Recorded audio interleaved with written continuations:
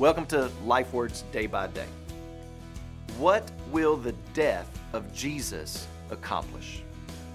We know the cause of his pain, it's our sin, but for what purpose? Why does he take on our sin? Why does he die and then rise from the grave? Well, John lists for us two results of Jesus' death that we are to see in John chapter 12, verses 31 through 32.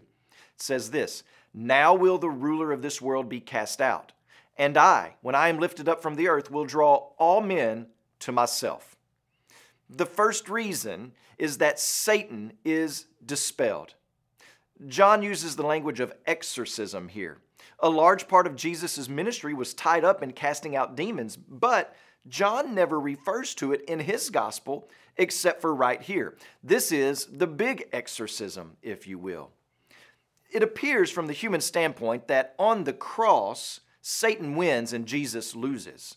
It seemed that the world was victorious, that the Jews were victorious, that the society of evil men, alienated from God and having the devil as their prince, was victorious. But in reality, what they thought was victory was actually their defeat. Satan's power over the world was being broken. His rule would be dispelled. Through the death of Christ, the power of Satan over the world is broken. But how? Well, the power of the evil one in a believer's life is no longer binding or authoritative.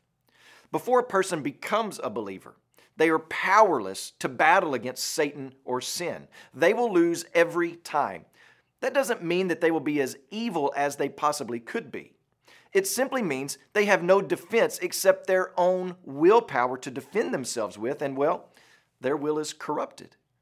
But once Jesus enters a person's life, that power is broken. A person is freed from their guilt and shame, and they have a new life operating within them that has proven more powerful than Satan. It's already defeated Satan in the cross and the resurrection.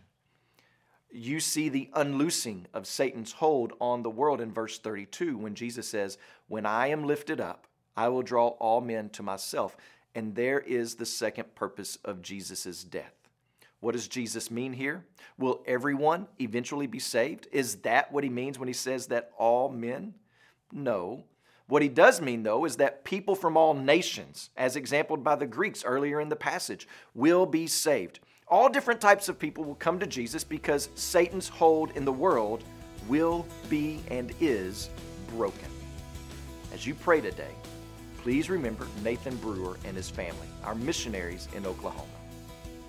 And also remember the Chichewa Life Word broadcast that's heard throughout Zambia and Malawi.